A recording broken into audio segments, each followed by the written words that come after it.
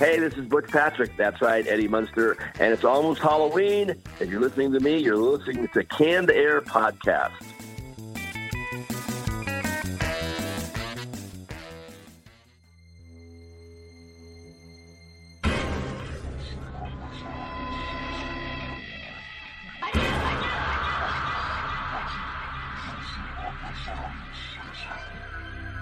You're listening to the Canned Air Podcast.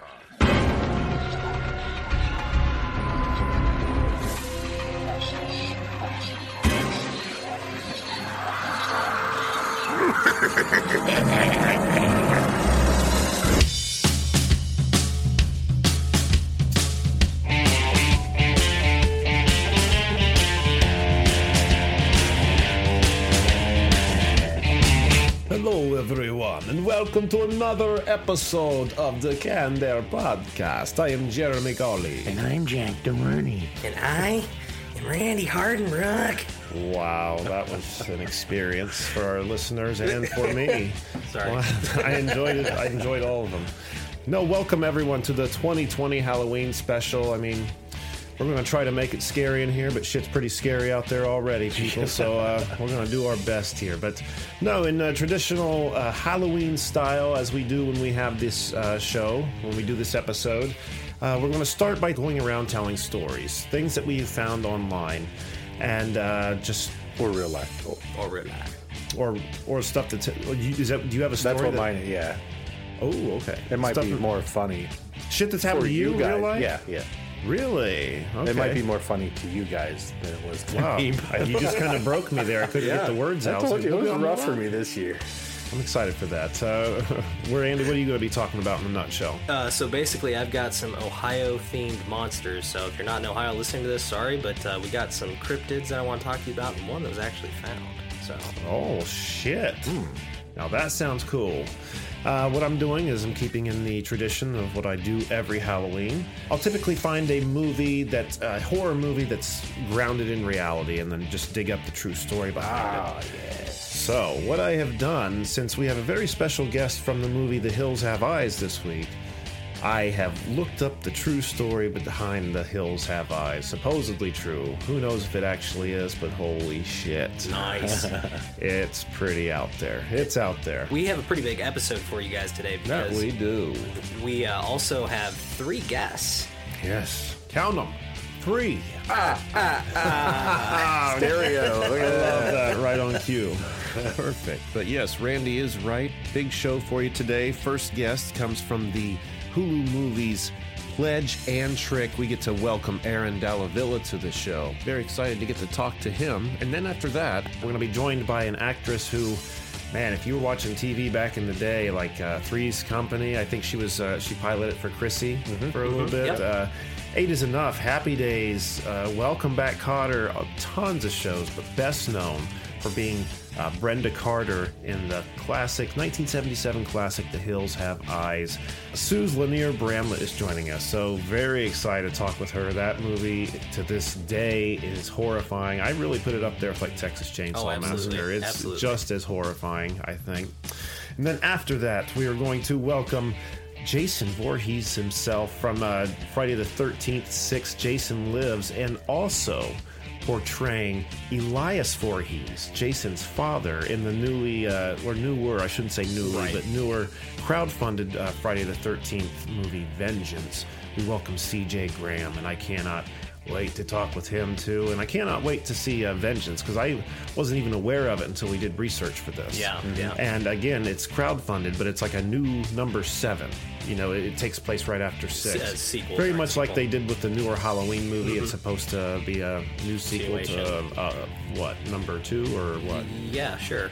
I can't remember, but you all know what we're talking about. So lots of cool freaking guests who have had their hands in the horror world. What, Randy? Not only that, I've also got some snacks for all of us to try. Because, Oh, hey, he it wouldn't be does. Halloween if we're not eating shit, so. That's true. Lots of snacks, which we're going to get into a little bit later here, because these aren't ordinary snacks, ladies and gentlemen.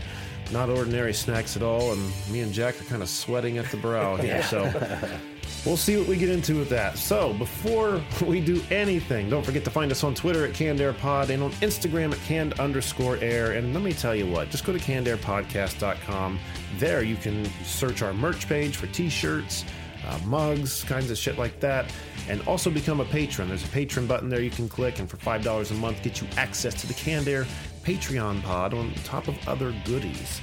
Gentlemen, what am I forgetting? If you can't get enough of your Canned Air guys, check out Jack and I every Tuesday night on Facebook, starting at 9 p.m. Play some Jackbox with us, win some prizes. Listen to Jack and I quip eloquently on there. So you know, Yeah. Very quippy. It's a fun show. It's fun. And if you are somebody who might be in need of professional representation, whether you're a podcaster, singer, actor, clog dancer, whatever the hell you're doing, and you need represented, Steve Joyner might just be the guy for you. 816-605-4561, and his name is easily Googleable. there's also a link on our website too. So Yep. See, we just make it easy. Everything. We preach to you. Just go to the website, CannedAirPodcast.com. It's that easy. Anything else, gentlemen? let's get this show on the road. Let's get to some horror stories. All right, thank you both for that. That was fantastic. Where do we want to begin, gentlemen? All right, so I'll go ahead and go first. All right, Randy, what have you got for Of the us? first three cryptids I'd like to talk about tonight, this one is legit and has actually been found. A few episodes ago, we had the pleasure of interviewing Joe Alves, who was the designer for Jaws. Yeah. And I used to go up to Lake Erie a lot as a kid, and always used to freak me out because I always think, hey, there's sharks, but freshwater, no sharks, right? Mm-hmm. Well, do you guys know that bull sharks can actually adapt to live in freshwater? No. And back in 2010, there was a 2-foot-long bull shark that somebody caught in the Ohio River. No kidding. Yep. Because the Ohio River feeds right off of Lake Erie, doesn't it? I mean, I think. or I no, think what am I thinking of? What river? Olentangy. Yeah. That's what I'm thinking of. Excuse me. Yeah, sorry, the Lake Erie wasn't really connected. It was just a metaphor to get into it. I But see. apparently bull sharks are found all the time in the Mississippi River. There was a 5-foot one found in Illinois back in, I think, the 30s. Wow. So, yeah. Where does that go with cryptid mythology? Sharks, alligators in the sewer, sharks in the freshwater rivers. Okay. It's like, where's Get out, Randy. Glad we started with that one. No, I was thinking more like Loch Ness or some Bigfoot kind or of the monster Jersey Devil. turned out or... to be just a shark. The next two won't disappoint. Okay. This one's called the Columbus cucumber. What? Oh, I cannot wait till we try these snacks. Oh. Sweet revenge.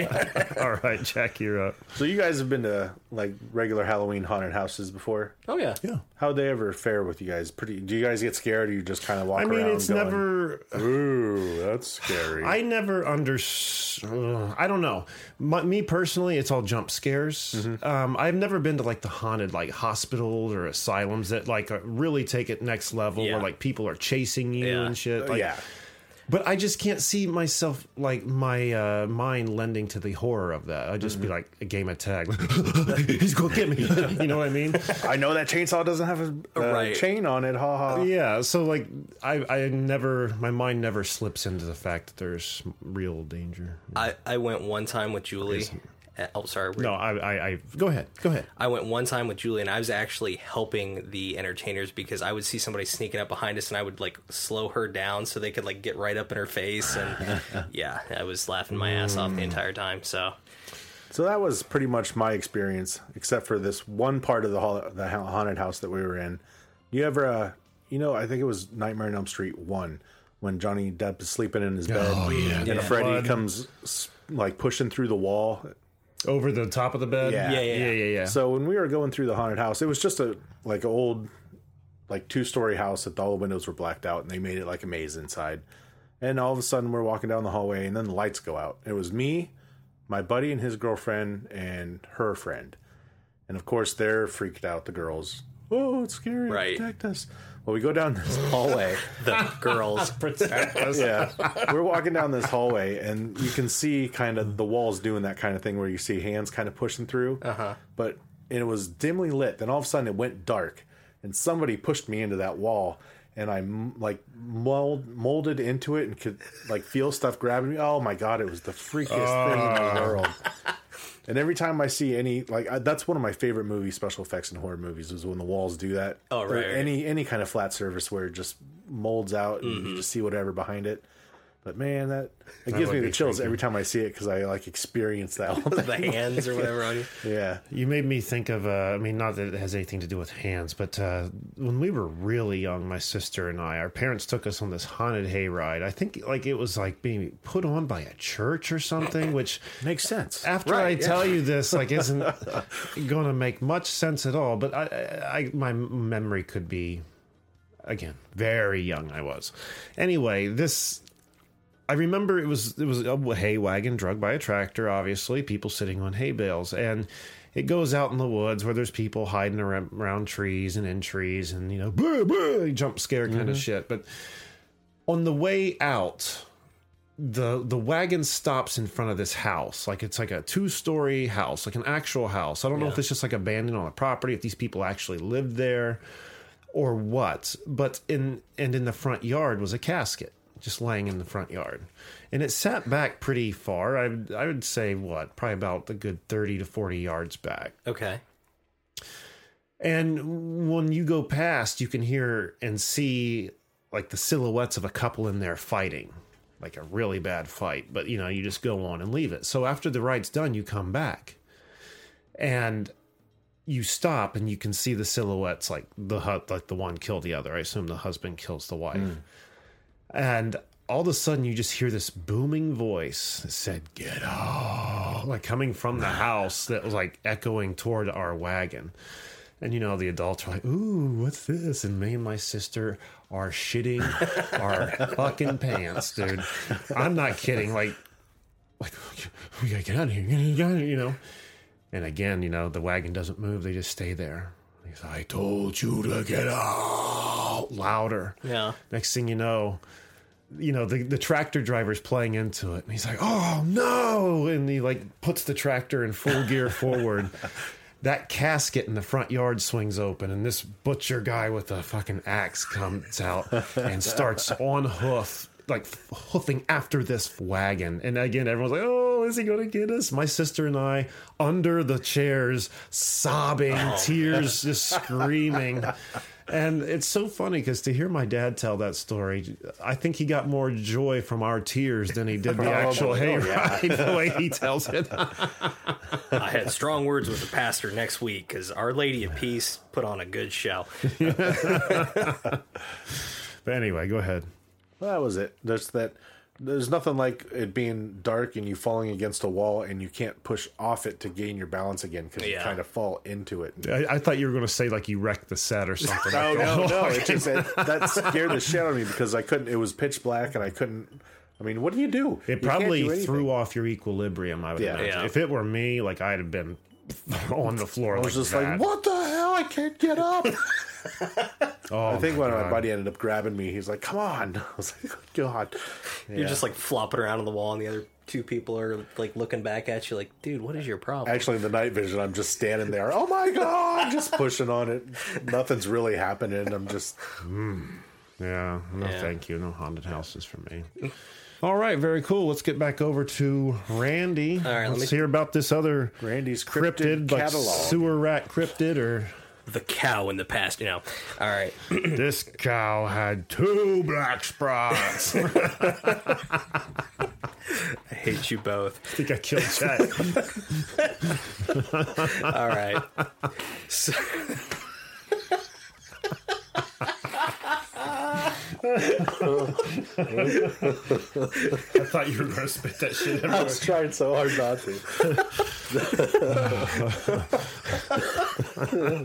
How am I supposed to follow that, Jeremy? All right. Not a cow with 2 black spots, preferably. All right. Well, you know what? I'm going to switch it around and talk about this next one.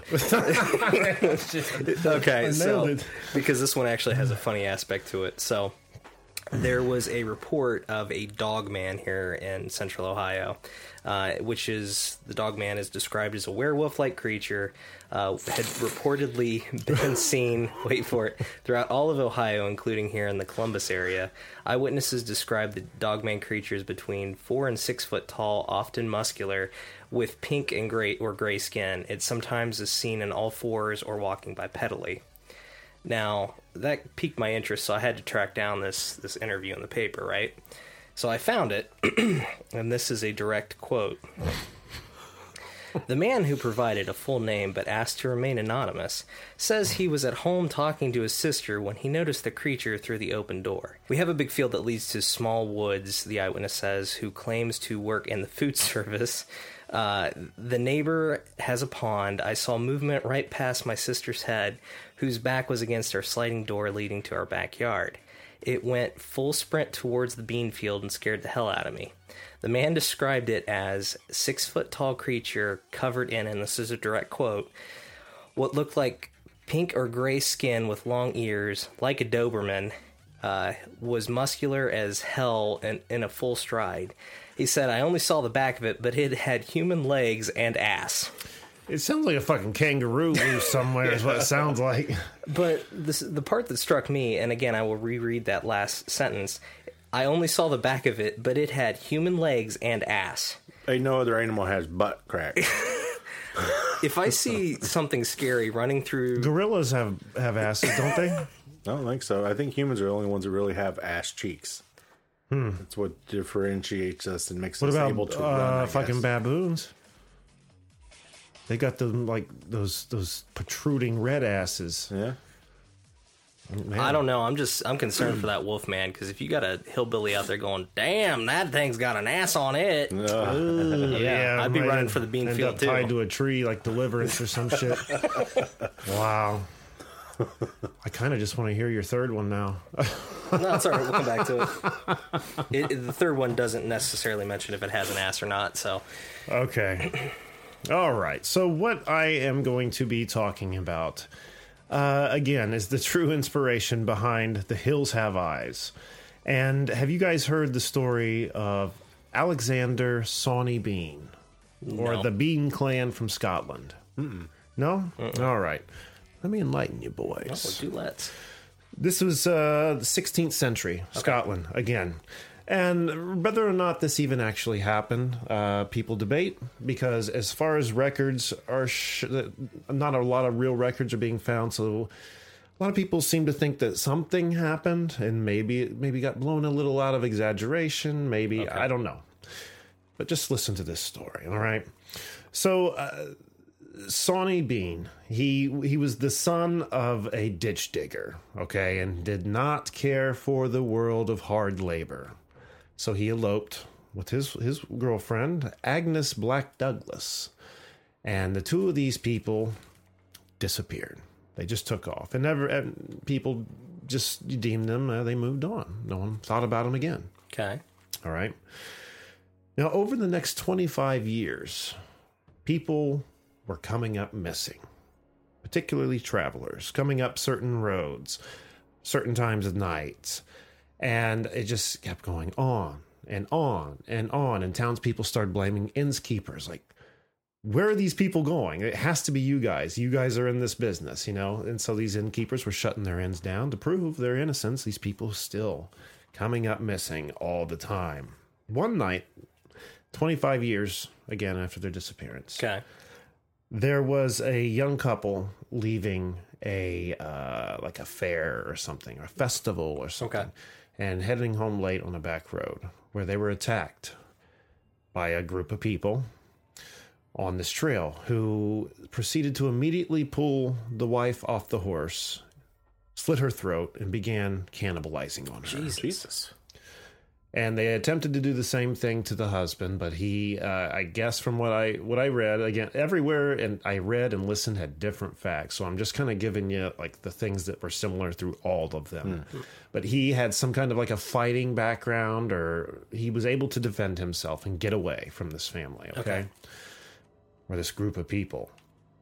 And so He went back to town and told everybody, took him back, showed him the evidence, and they went to King James VI and explained what happened. And he, says, okay, this must be where all these people for 25 years have come up missing. Okay. So they led an expedition with 400 people out and found in a cave on the shoreline, not only Sonny and his wife, but a 45-member clan of all incest. Damn. Wow. 8 sons, 9 daughters, 18 grandsons, and 14 granddaughters, all the product of incest. And we're all living in this cave for 25 years, breeding, making new generations. The fucking cave? It's pretty big. Okay. It was pretty big, actually. And I know this because you can visit it. You can actually visit this cave, supposedly. I mean, I'd seen online that people are in question whether or not this cave is the actual cave, but it seems like it might be the cave. So It'd be kind of easy to find if you know the whereabouts of the town that they came from.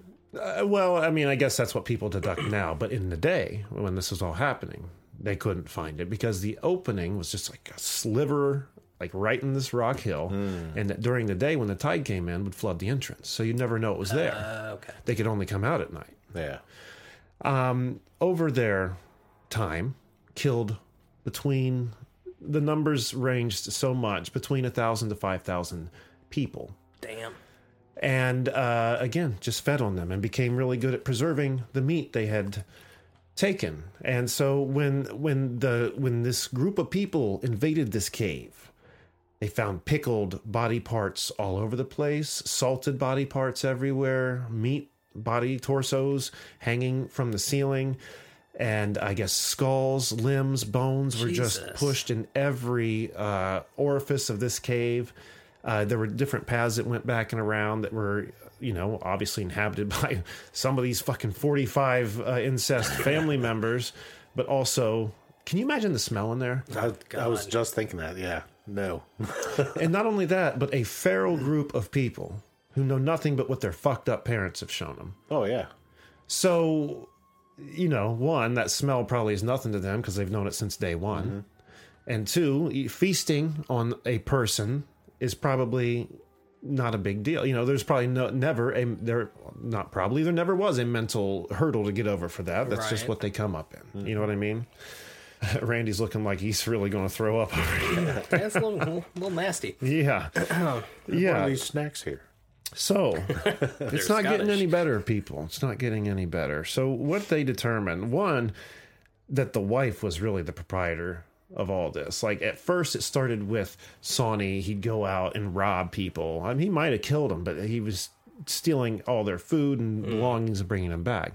Well, then they're like, well, we're just going to start eating these people, So, on top of all the body parts, all kinds of jewels and valuables all over this cave. Yeah. So it was debated what actually happened.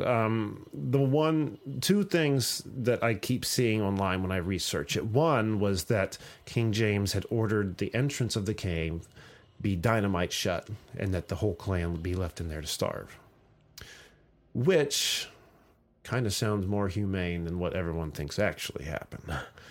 The whole clan was taken into town. The men were strung up and castrated while had their genitals burnt, cut their hands, feet off, and then spilled their entrails while the women and children watched. After this is done, and after they've killed off the men, they burnt the children and women alive. Oh my God. Yeah. So that's some pretty dark shit. Mm-hmm. And it's been embraced so much, as like Scotland history that you can actually go do, I can't remember what it's called, but there's an actual dungeon torture experience where you can go visit these people who are dressed as cannibals, fake snacking on bones. It's tacky shit, man. No shit. But again, people debate if it actually even happened because the records of these thousands of people don't really seem to exist. Mind you. So long ago. So long ago, 16th century. I can't imagine every asshole that came into town like that's getting 1500s. Getting a paper and quill and taking that fucking name down. I don't see Why that. would they want to record anything like that? I don't know. But at the same time, everyone's like, well, where does a legend like this come from, though? Yeah. Maybe it was much smaller scale. Maybe there was cannibals, but I bet you I wouldn't be the least bit surprised. Obviously, not to this caliber with the age we live in. But there's people out there that go missing, especially in I'm sure like Pennsylvania, the Appalachian Mountains, fucking Tennessee. I mean, you get out there far enough, and there are people who have never seen civilization. Yeah, they totally live off. And yeah, and I guess there are other films that take advantage of that medium too. Like what was that last? What was the cabin? Not Cabin in the Woods, but it was another one with the inbreds who would.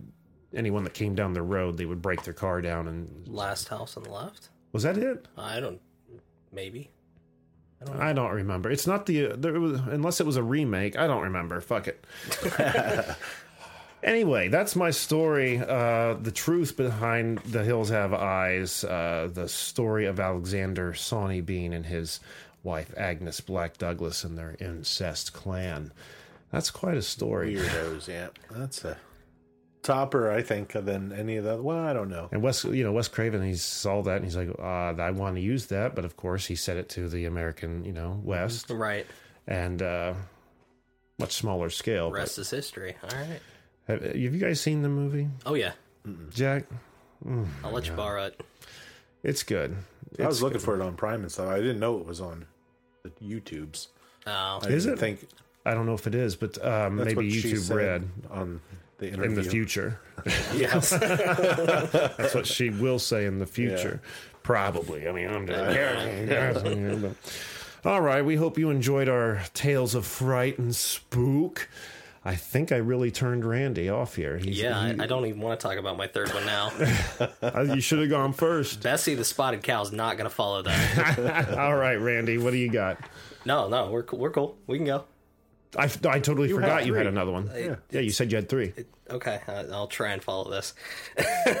So, my third one.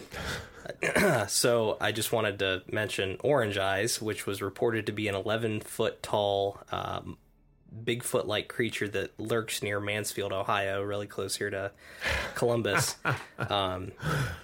Supposedly a 1,000-pound hominid was spotted last in 1991 when it appeared to be stalking 2 fishermen and noticed this large hulking figure with the glowing eyes following them 1,000 pounds near Mill Creek before retreating into nearby woods.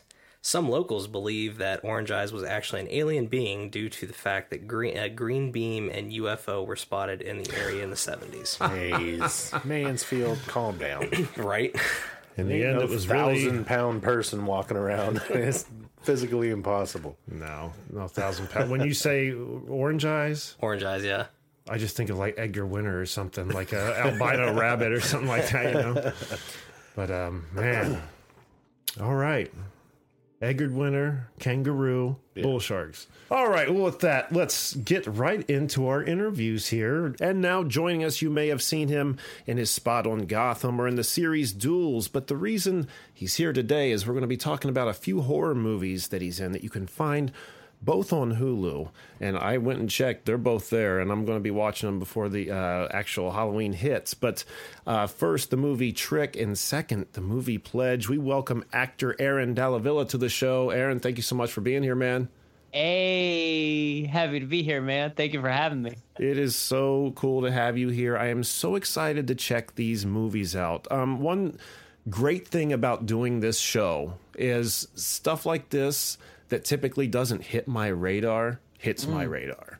And when I saw the trailers for these films, horror movies are not my first go-to, but I definitely want to see these films. So let's start with Trick first, which looks like it is the nutshell version I got from the trailer was a classmate kind of goes crazy, kills a kid goes crazy, kills his classmates, and kind of goes on to become somewhat of a horror legend. Can you elaborate a little more? Yeah, so kid from a small town loses his thing and then builds a bit of a following from that, and he strikes every year. You know how your classic heroes are. Classic villains are. Oh yeah. It's meant to be in the vein of a classic slasher. with an ode to all those classic horror villains who return ever so often to hunt their victims. And I love the look of the guy too. I mean, based on what I saw in the trailer, it looks like it might change here and there. But like his main outfit with that like pumpkin mask, with kind of has like a skull into the front of it. Holy cow! And he just looks very stab happy, man. He is very stab happy. And shout out to Gary Turnicliffe, who did the makeup. He's best known for Hellraiser. Oh, wow. Awesome. Yeah. He worked on the makeup for that. He's an awesome dude to work with, too. Yeah, Patrick, the director, he had a very he wanted an iconic look behind Trick, and I think he nailed it. I would say so. He definitely nailed it. Now, the character you play, according to IMDb, is Johnny Smooth. Or, excuse me, Smooth Johnny. I said that wrong. You know what's funny is that when they first put me on IMDb, it was Smoothie Johnny. You know, Smoothie Johnny. So I was still on set when they added me to IMDb, and I was like, who the hell called me Smoothie Johnny? And I made a rap song, actually, that related to Smooth Johnny. And I remember at the end I was like, and who the hell named me Smoothie Johnny on IMDb? Like, I was Smoothie Johnny. So I got a few names: Smoothie J, Smooth J, Smooth Johnny. So he's a smooth guy, man. What can I say? He would have to be with that kind of name.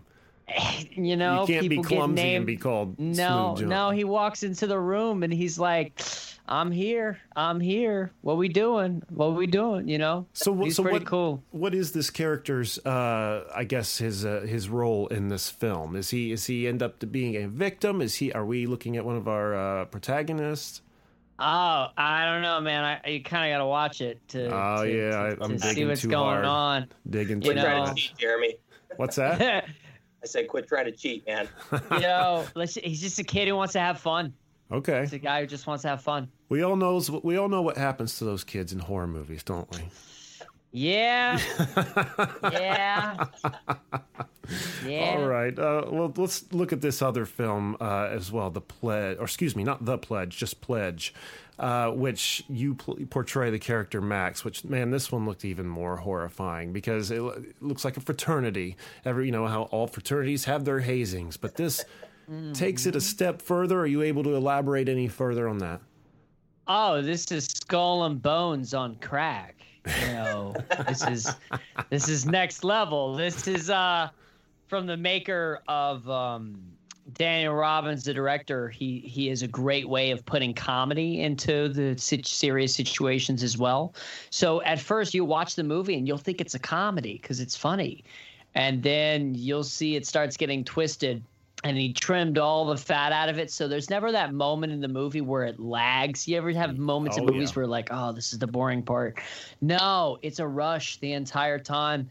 And it's cool because there's nothing supernatural that happens within it. It's all realistic stuff that could happen in real life. You know, these people could actually be doing these things to other people. And that's what I think makes horror movies the most scary.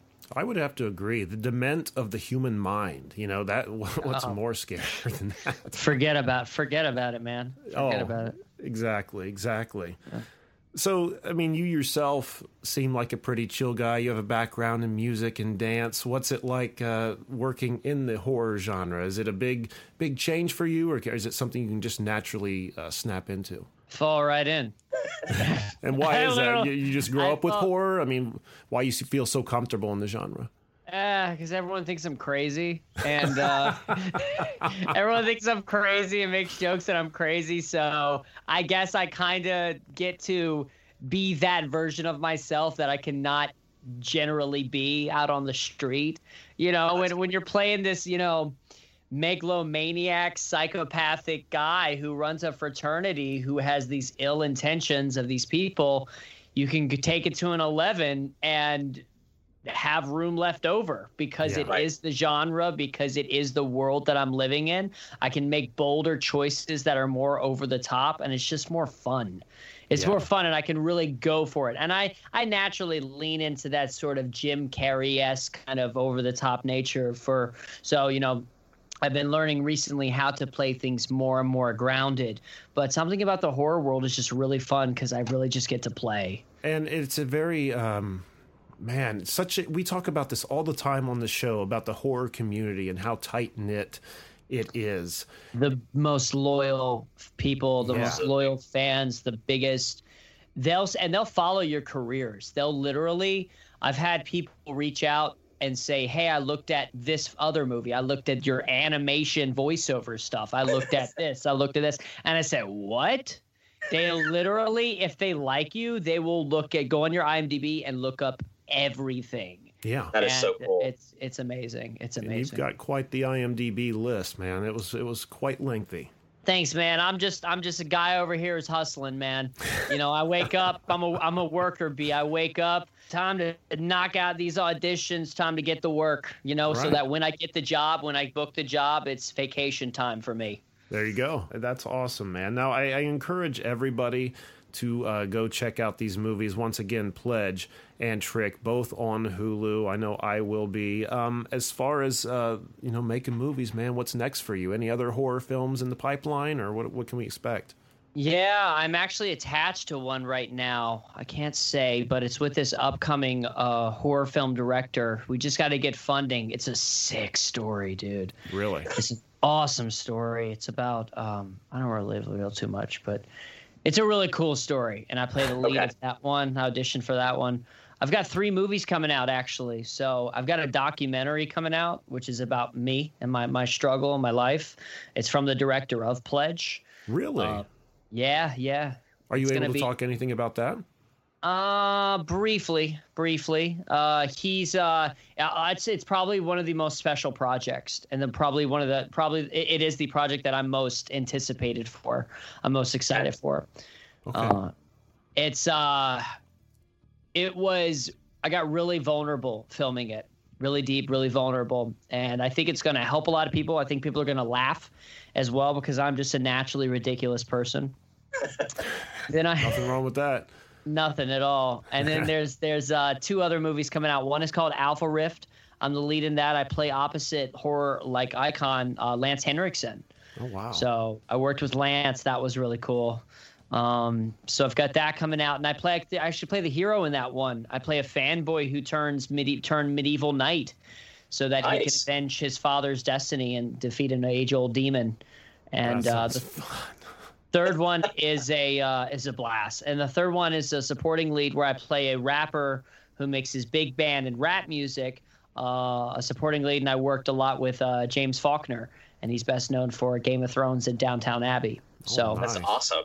yeah, those 3 features coming out. I just shot an episode on Netflix's On the Verge. Okay. So I'll be in an episode of that.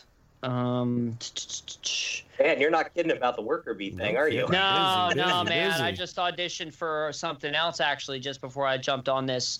Going out for voiceover stuff all the time as well. Got a short coming out. It's a comedy, but those are the big things I've got. And this documentary is just and then on the pipeline I've got a couple songs coming out as well.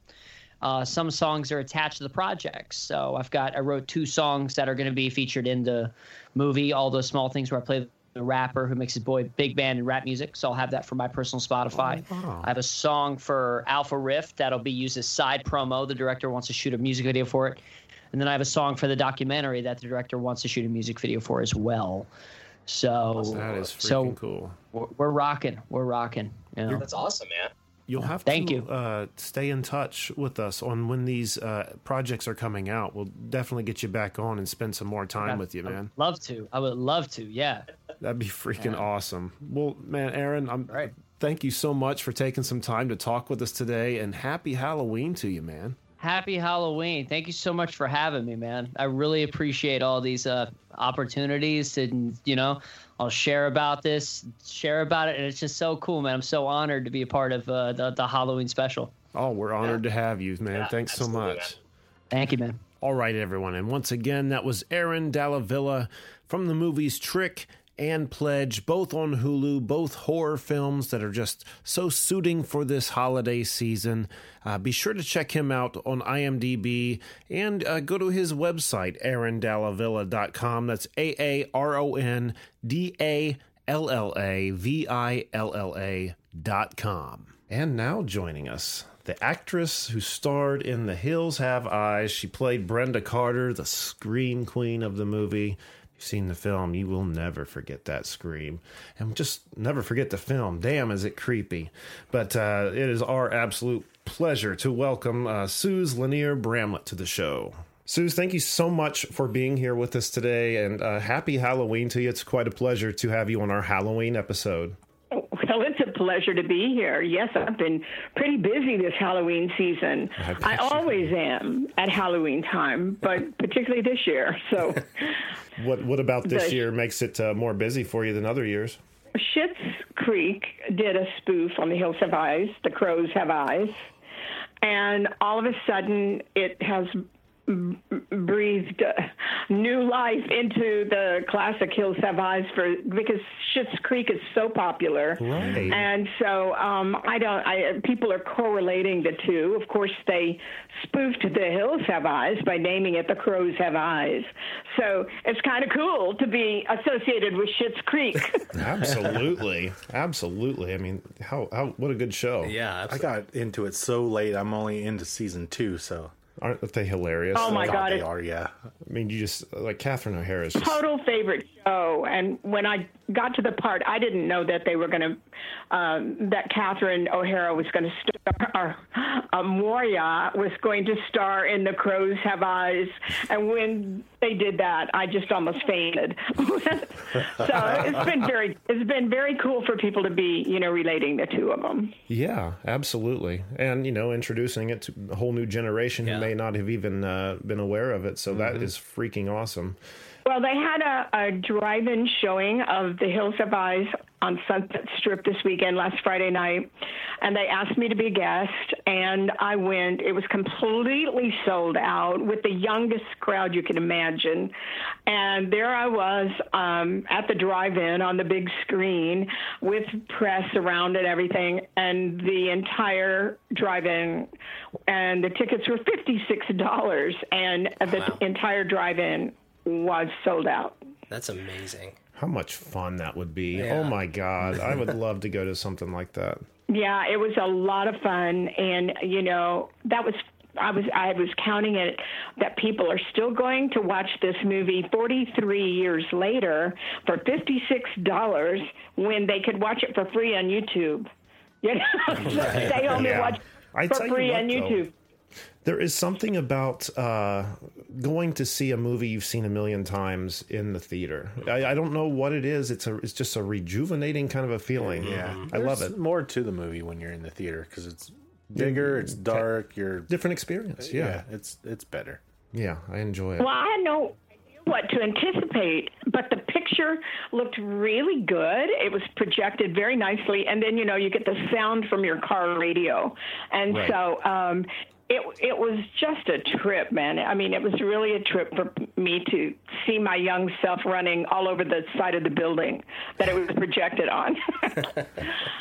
What a cool feeling, though. And I'm sure you've been parts of so many different screenings over the years. I mean, it's really incredible, I would imagine, to be a part of such a horror classic. I mean, in my mind, it's right up there with the Texas Chainsaw Massacre. I mean, I talk to these guys all the time about how horror typically doesn't really bug me. I mean, I can get into it for the thrill of it, but as far as like bugging me or scaring me, only a few movies, and The Hills Have Eyes is one of them. Oh, yeah. Especially with little baby Katie. Like that, I don't want to say anything for those who haven't, but that was where it kind of like really got me. But anyway, where did this movie that has really just kind of changed your life, where does it first come into your life? Well, I was cast in the film in 1976, and I was coming off of a lot of sitcoms, and I had wanted to make there's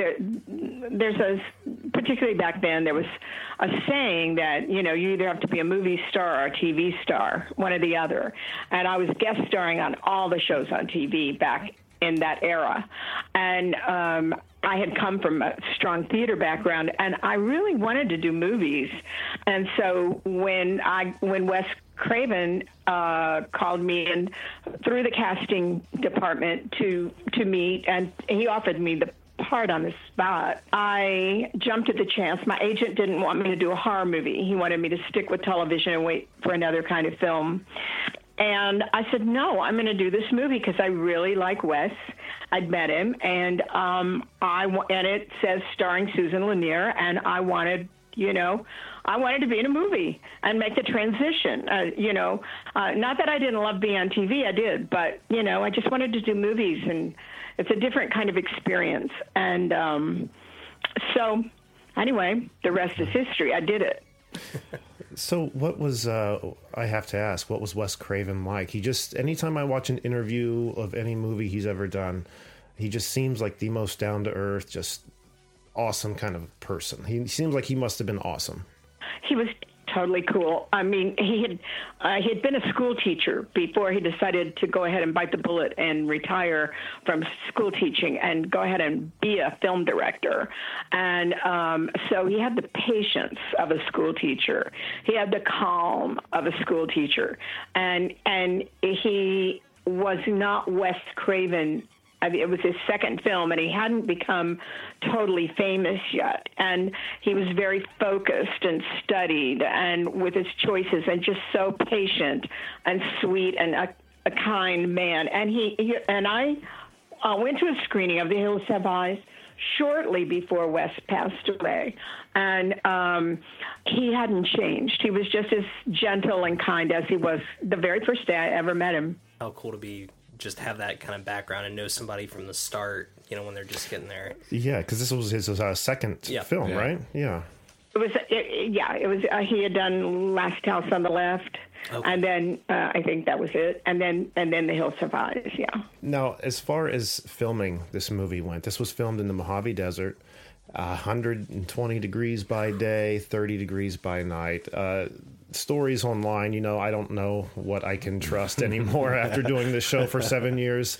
You read facts that aren't facts sometimes. But what I did read was that the production was somewhat trying just because of the conditions. Is this accurate? Yeah, we filmed it right outside of Victorville, California. If that's in the Mojave Desert, I don't know. I'm not. I guess it is. I didn't think of it as that. I thought of it as Victorville, California. Hey, just like I said, facts on Wikipedia necessarily aren't facts all the time. I know. Well, I was there, and it was Victorville, California. Gotcha. And it was out. We stayed in hotels in Victorville, and then we would travel, I think, about 30 minutes into the desert from maybe not quite 30 minutes to the set. And, it was very low budget because they had found that old gas station. And then most of the action took place in the rocks and the mobile home, right. RV or whatever it's called, and the trailer. And so, the budget was very low, and the conditions, like they had one trailer for all of the cast to makeup and wardrobe inside. So we all shared one trailer. There had to be a bathroom somewhere, but I can't remember where. And it was pretty cramped. It was hot in the day. I don't remember it being as hot as I remember how cold it was at night. Oh, yeah. So, the heat didn't really bother me that much, but it did get pretty damn cold. And I had a lot of night shooting shots, so it was weird. Yeah, you probably froze because you just had that little T-shirt, right? Yeah, frozen French fries. Well, when I said that line, I meant it. Yeah. Oh, that's awesome. Now, another part of your portrayal of Brenda Carter is that scream. That scream. I mean, it's one that definitely sticks with you, and you have been listed as an actual scream queen, and it's won awards. Is this is accurate? Yes. I can't remember how long ago, but I don't know, something popped up that I was one of the top screamers in Hollywood, and I thought, what? And so but I was on a list of one of the best Hollywood screamers, so I guess I am a legitimate scream queen. I certainly did scream.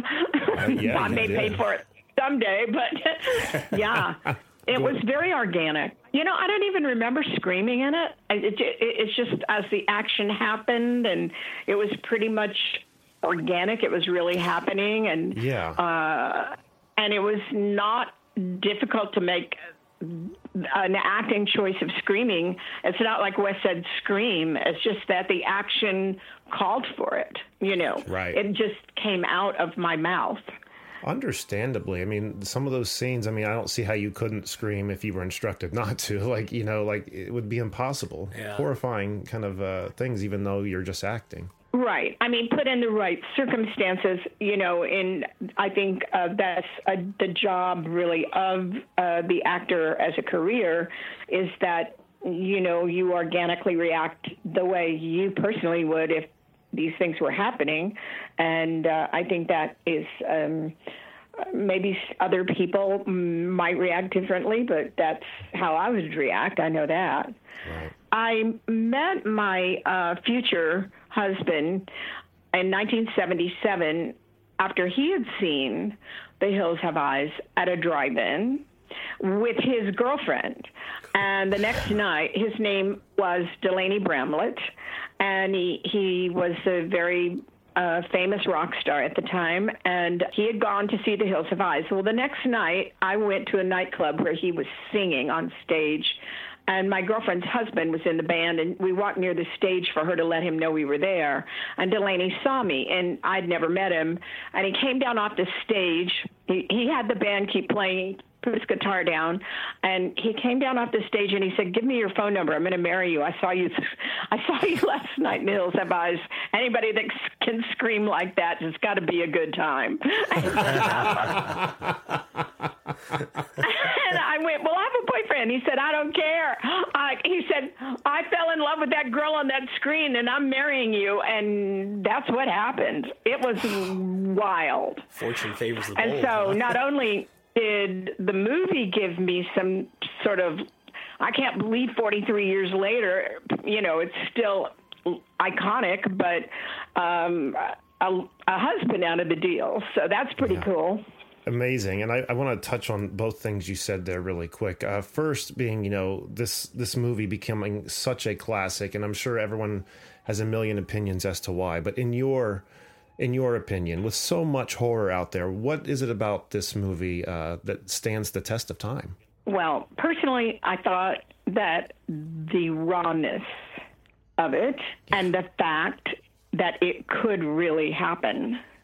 Yeah. And so to me, a lot of horror is not so organic, and people make it up, and they and it's forced, Yes. Or they have to do a lot of gore that is unnecessary for shock value. Like, I think the remake of The Hills Have Eyes was not as organic as the first one.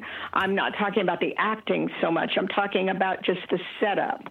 And I think the rawness of the, I see people all the time on Twitter talking about, "I'm getting ready to drive through the desert. I'm so scared. I feel like I'm going into The Hills Have Eyes," or something. It's on Twitter all the time if somebody's driving through the desert. So I think just the fact that it could happen, like you could drive through the desert and be accosted like that. I mean, of course, some of it was made up, like the special effects. I thought, and I was kind of shocked at the drive-in, just seeing it freshly this Friday night, that the Achilles heel, I think the special effects guy was actually pretty good, I mean, it was pretty believable. Oh, for sure. Maybe not the dad burning up so much. I mean, it was a little bit contrived, but I don't know what that would look like anyway. So I think the fact that it could happen, and it was pretty raw and organic, is why it has lasted so long. And it was different than the other ones. When I was a young girl and I was a fan of Vincent Price, The Pit and the Pendulum, well, it's all kind of spooky music and special effects and kind of funny in a way, I think The Hills Have Eyes was just, even though there was certainly humor in it, the relationships between Brenda and Bobby, Right. you know, irritating each other as brother and sister, and me rolling my eyes at the dad wanting to pray and stuff like that. All of that is kind of real, what teenagers do, you know. Yeah. I guess the family out there as cannibals, it was, I guess, believably explained. And when I look at the news and I see some of the atrocities that people are capable of, even today, of children that are chained up and whatever, you know, it's just as believable today as it was when it was released. Yeah, absolutely. It really is. It really is. That's a great answer. I mean, people never stop being messed up in the head, do they? So very plausible. Very plausible. Another thing I wanted to touch on, kind of moving away from The Hills Have Eyes. You mentioned your late husband, Delaney Bramlett. Is this where you yourself then got into music? Because I know you have an album out, the Swamp Cabaret, and even a music video where with yourself and Michael Berryman, the song "Watch What You Ask For." Watch What You Ask For. Yeah, and that was very entertaining. But can you tell me, or us rather, a little bit about your music career? Well, I had moved to New York from Dallas when I was very young, and my goal was to do Broadway plays and Broadway musicals. So I always had a love for music, and I played the piano well enough to get by when I was young. So after, and I had always gravitated more to dating before I met my husband, dating musicians just because I love music. I've always been attracted to people who could create music. My favorite grandpa was very musical from East Texas, and my grandpa could play blues and gospel and soul music, and way out in the East Texas sticks, kind of almost in Louisiana, Cajun sound. And so I grew up around that. And then I moved to New York to try to do theater. I did theater there and musicals. And when I met, I've always loved both. And so when I met Delaney and I'd he'd be writing a song and I would say, well, what about this line? You like that? And he would use it. Then it just became, through our relationship, we just started writing music together. And I was pretty good with the lyrics, and I wouldn't compare myself ever with him musically, but I did come up with a couple of songs, melodies too, that he liked, and we wrote a song called Angel in the Night that John Lennon was shot, and we stayed up all night working on that song, and Delaney was very close to John Lennon, and so, you know, and George Harrison for sure, and so, you know, we would write some of the lyrics and play on some of the music. I started it on the piano, actually, in our bedroom, and then we'd cry, and then we'd go back to the song and then cry some more. And, you know, we stayed up all night and finished that song the night he was shot. I want to hear it now. Is it available online? It is not. I'm releasing it on a new EP, and I have a new EP coming out called Allergic to Texas. And I do everything. Well, I do everything a little bit with sense of humor. And I have a song called Allergic to Texas. Every time I would go back and visit my mom, I would catch some kind of horrible allergy. And so she's now gone. She passed in 2011, but I would go back all the time and see her. Every time I go back, I would have some attack of something. And she took me to her doctor a couple of times, and he said, well, all I can say is, I think you just might be allergic to Texas. And I said, that's my new song. I said, okay, I have to write that one. And so I did. And it's on the EP too. I can't wait to hear this. How soon can we expect that? Or do you know yet? Well, I should probably release it. It's printed. It's in CD form. I just haven't decided how. I was going to do a music video for each of the songs, and I haven't gotten around to doing that yet. But Yeah, I mean, if somebody wants to order one, they can text me or DM me, and I will make those arrangements to get them a copy. They're printed and ready to go. Awesome. We might just be taking you up on that. Absolutely. One more question for you, and this kind of is jumping off what we were already talking about. You mentioned earlier, all the sitcoms that you had done work on, Welcome Back, Kotter, Alice, Barnaby Jones. I mean, you didn't mention all these. These are just ones I found on your MDB. 8 is Enough, Happy Days. These are just a few. The list goes on and on. I don't know. I really feel like this was some of the best age of television. Personally, Easily. 70s and 80s, some of the 90s. I think that's kind of where it started to kind of drop. But it's just as far as like sitcoms, television shows go. So I'm so curious with someone who is so seasoned, in one of the best eras of television, in our opinion. What do you think of television today? How it's evolved in the the streaming age we live in?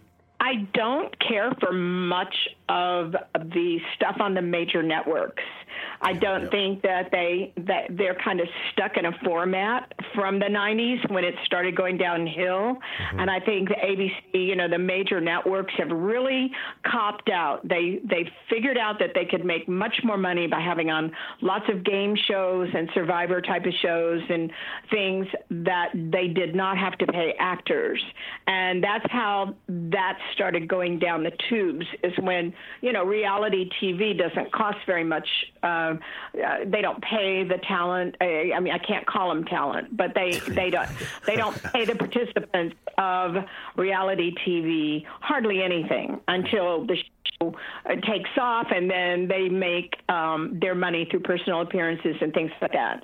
So the networks copped out.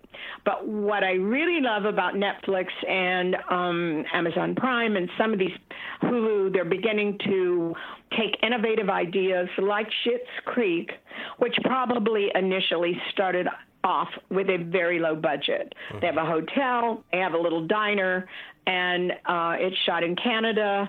And then a little meeting room. I mean, the budget is very, very small to start off, and they're short episodes, which I guess could have been filled with, if they weren't streaming, could be filled with commercials in between, which would totally kill the moment. Right, if you have to watch a commercial while you're watching Schitt's Creek, you get very resentful of that. So I prefer the subscription format, simply so you can just watch the whole 18-minute episode or 20-minute episode, whatever it is. And I think the future of comedy and the potential is greater now than it was even back then, when if you didn't work for one of the major networks, and I worked for all of them, then you were just, there was no chance to make it if you didn't have an agent or someone that could get you on any of those shows. Now you can create your own content, and if it's good enough, it'll make it. Like Schitt's Creek, they did the pilot presentation, and it was 15 minutes, and then and somebody said yes, and it took off. And it took a while. It took a couple of seasons for attention to, for people to pay attention. But I think it's brilliant. And I think there are certain shows that will last forever, like the Golden Girls and, certain shows. But I think the potential for great content is fabulous. And I think they should stop making remakes of great films, because there's so many good writers in all over now. Everything is international. It's not even just LA. It's national. It's international, and there are wonderful, talented people out there that have great ideas that need a chance. Yeah. Exactly. And, also with the streaming media, like Netflix and stuff like that, there is even more of a, less need for a remake, because, some of these older films that may have been, out of our reach or hard to find, or, have to special order They're right there. Right there now, being introduced to new generations again and, just very accessible. So, yeah, why remake it? All you're doing is confusing someone by giving them choices. Yeah. Exactly. So I'm pretty encouraged. It's easier to get people to pay attention if something is good enough, if you self-promote. I'm writing a book right now, and I don't plan to go through. I've had a couple of people ask me if I need a publisher, and I think I want to self-publish because, first of all, the publishers take most of your profit, and I have a following that will probably be interested in buying a copy as long as I don't charge $1 million for the book, and it might be just more fun to do it myself, hire an assistant to ship them out or to do the work and not have to only make 6 cents on a book. My friend just got her book published, and I think she makes, I don't know, maybe 25 cents for all the copies that are sold per book. Yeah. And that's not very fair.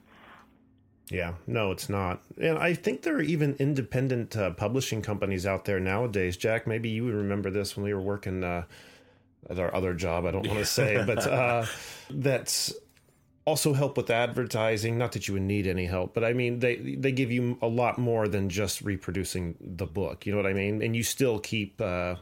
I'm probably butchering these facts, but from what I remember, you still keep, a good majority of the profit. Well, I mean, I would certainly go for that kind of deal. Yeah. But some of the bigger ones, I've had a couple of friends that it got published by, I won't say the names, but, some pretty big houses. And sure. They didn't make that much money. Right. So it depends on who you do business with, I guess. Right. But yeah, I would certainly have an attorney go over a good contract like that and jump at the chance if I could find somebody who wanted to set up the book tour. Yeah, absolutely. I'm excited for that. Any idea how soon that would be available? Well, I should be working on it right now, but I'm talking to you. No, I'm kidding.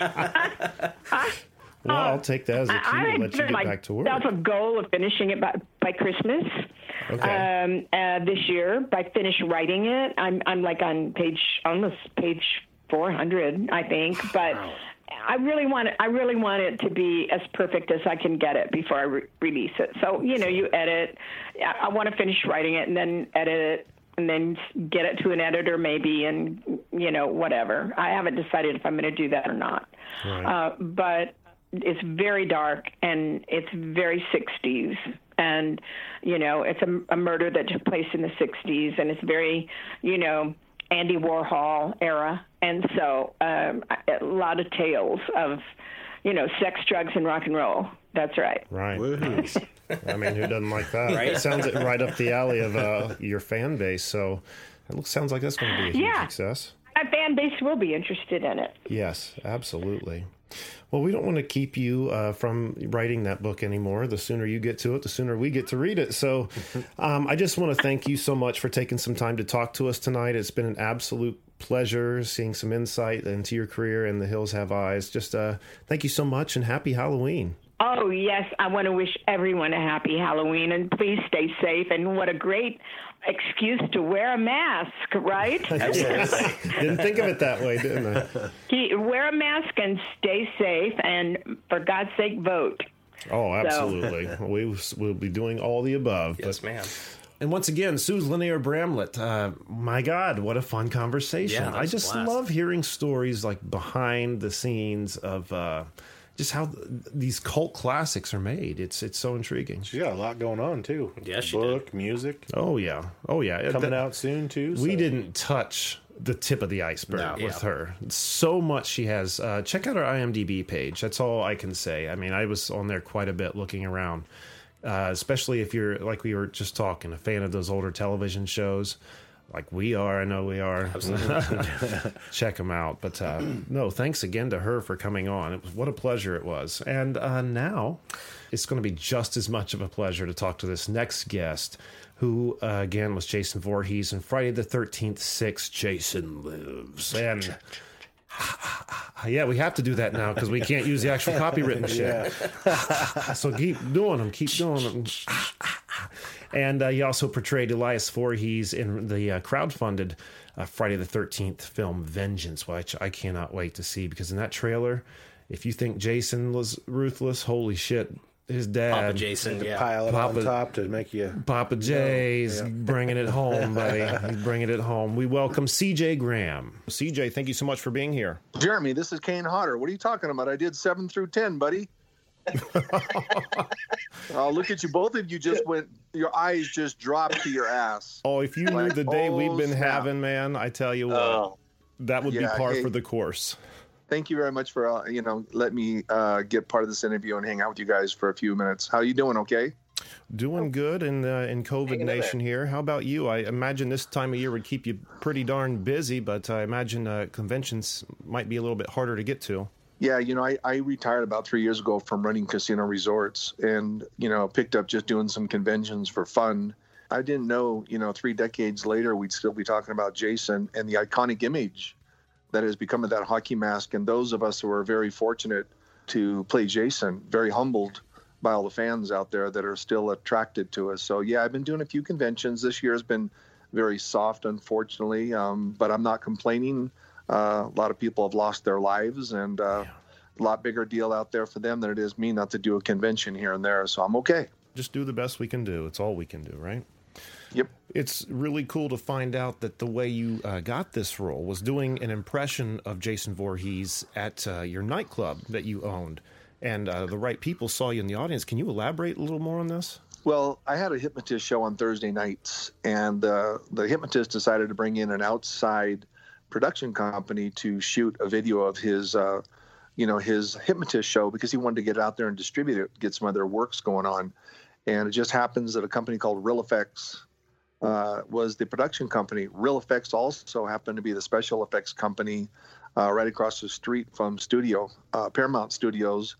And they said to the hypnotist, why don't we do like a scary scene for the subjects on the stage? In fact, look at CJ. He's 6'3", 250. We've got a wardrobe from Part 4.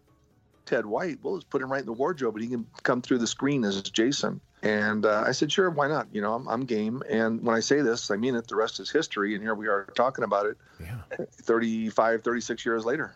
It's incredible how, just some people's journey into these amazing roles that they portray. And when I heard that one, I was like, man, that one almost takes the cake. It's so cool. It's so just... Now, had you had any desire to act at all before this, or was it just kind of a spur-of-the-moment opportunity?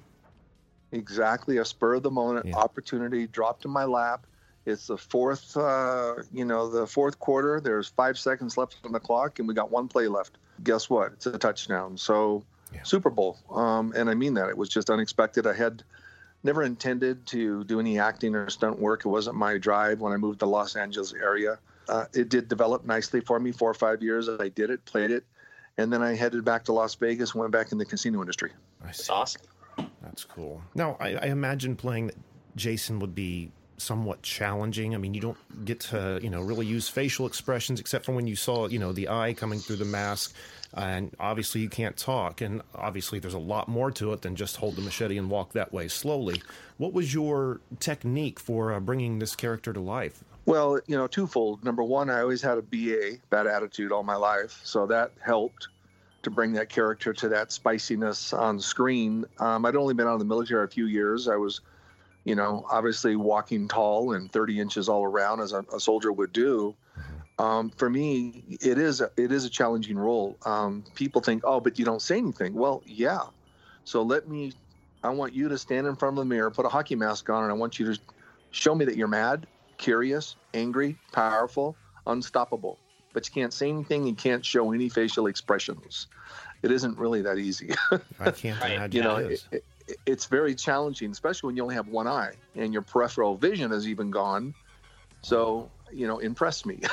Yeah. I was very fortunate, though. Tom McLaughlin, the writer-director, sat down with me and kind of gave me what he was thinking of the concept of Jason coming back to life as Frankenstein, at that point being unstoppable, being at that point where he started thinking a little bit, connecting some of the brain cells curiosity factors, anger factors, flashback factors, all those key things of a psychopath, obviously. Right. And again, having a BA for, most of my life, including today, I still think it was fortunate for me to be able to get the role. And I'm very proud and humbled that I think we did a good job. And I think we delivered a good product on the set for the fans that are still watching it today.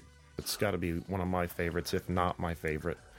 Randy, I'm sorry. Oh, come on now. That's what you say to all the Jasons you interview. I know that. Come on. No. Seriously, like the reanimation scene, the death scene at the end, especially on the lake, like it's honest to Christ, the most memorable Jason movie in my memory. Those two scenes alone stand out from all the Friday the 13th. They were just, that scene at the end in particular, I had to imagine that was hard as hell to film, not only being in all that makeup and the mask and everything, but wrestling around in the water, on the boat, the scenes underwater. How was this executed? Well, you got to remember, there's 4 different lakes that were used / pools / diving pools. So part of it was shot in a stagnant lake. Part of it was shot in a 6-7 foot pool, a huge pool, of course, with fire scenes. Some of it was shot in a 20-foot deep diving pool when I was chained to the bottom so that you couldn't see anything, but we put a black tarp around the whole bottom. And I mean exactly what that is. It's a diving pool like for the Olympics, and it's 20 feet deep. And at the bottom of that pool was me, chained with a real chain, and safety divers, and they would just swim in when I would signal and give me air.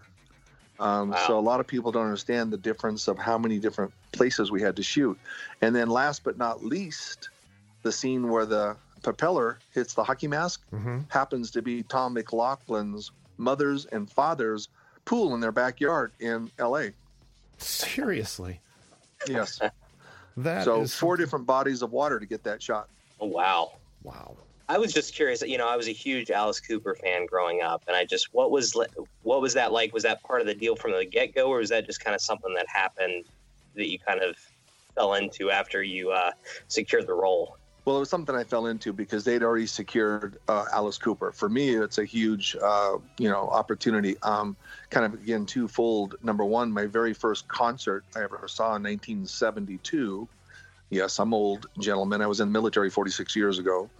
So 1972, I get to see Alice Cooper on stage, Welcome to My Nightmare. And then in 1986, to be working with the gentleman was an honor. I see him the last three and a half years I've been doing conventions. I usually see him once a year, sometimes twice. I saw him in the last year where I did a complete wardrobe photo op with the fans, and Alice Cooper was next to me, and we put the fans in the middle and gave him an opportunity to have a photo with Alice Cooper and Jason Voorhees. Wow. Oh, that's amazing. I would love to have that on my freaking wall. I'm going to have to find out the next convention you're going to be at and make it a point to be there. I think, don't quote me, I believe Texas Frightmare next year is going to be Alice Cooper and myself are both doing it, last I heard. And I believe we're both scheduled for that one for sure next year. So we'll be doing wardrobe for that. Sounds like we got a road trip, Jeremy. Yeah, we've got friends in Texas of the show too. I'd love to see, so we could just make it an all-round Canned Air road trip, right? Let's do it. I'd be down for it. Now, doing this research, I'm embarrassed to say I was not even aware of the movie Vengeance. I had seen like the concept art that Tom McLaughlin had done for the original movie. Like it was like a concept ending that didn't get used, and it seems like that ending, it seems to be the main premise for Vengeance. And again, you play Elias Voorhees, Jason's father, and might I just say, damn, you are horrifying. Almost probably more horrifying than Jason with the mask on. There's just something about knowing that's the man this psychopath came from that's even more chilling. Can you tell us about this movie? I was fortunate. They asked me to do Jason's father, and a gentleman named Jason Brooks played Jason opposite of me. And he's a big-sized man like me, so there's some great shots where he and I square off, face-to-face, father and son. I enjoyed it. That concept had been put out there by Tom McLaughlin back in the 80s. There's some information on some books and stuff that have said something about Elias Voorhees, trying to bring that into the flavor of the Friday the 13th, and nobody's ever done it. and the ending never got where Tom wanted it. So with that being said, it was a good opportunity. I grew a beard for about 4 months.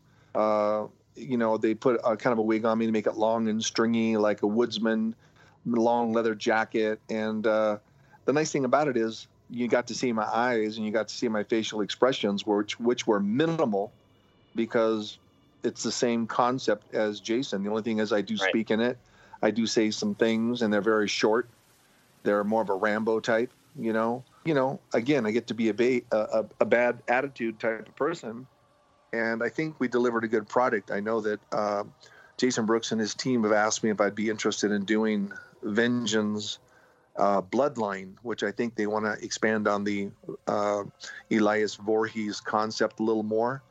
I think the fans are interested to see, as you indicated, a good way of putting it, where this maniac came from and where he got some of his DNA. I know I would be. And just making it a full family thing, too. Bringing the father in after we've already had the mother and son.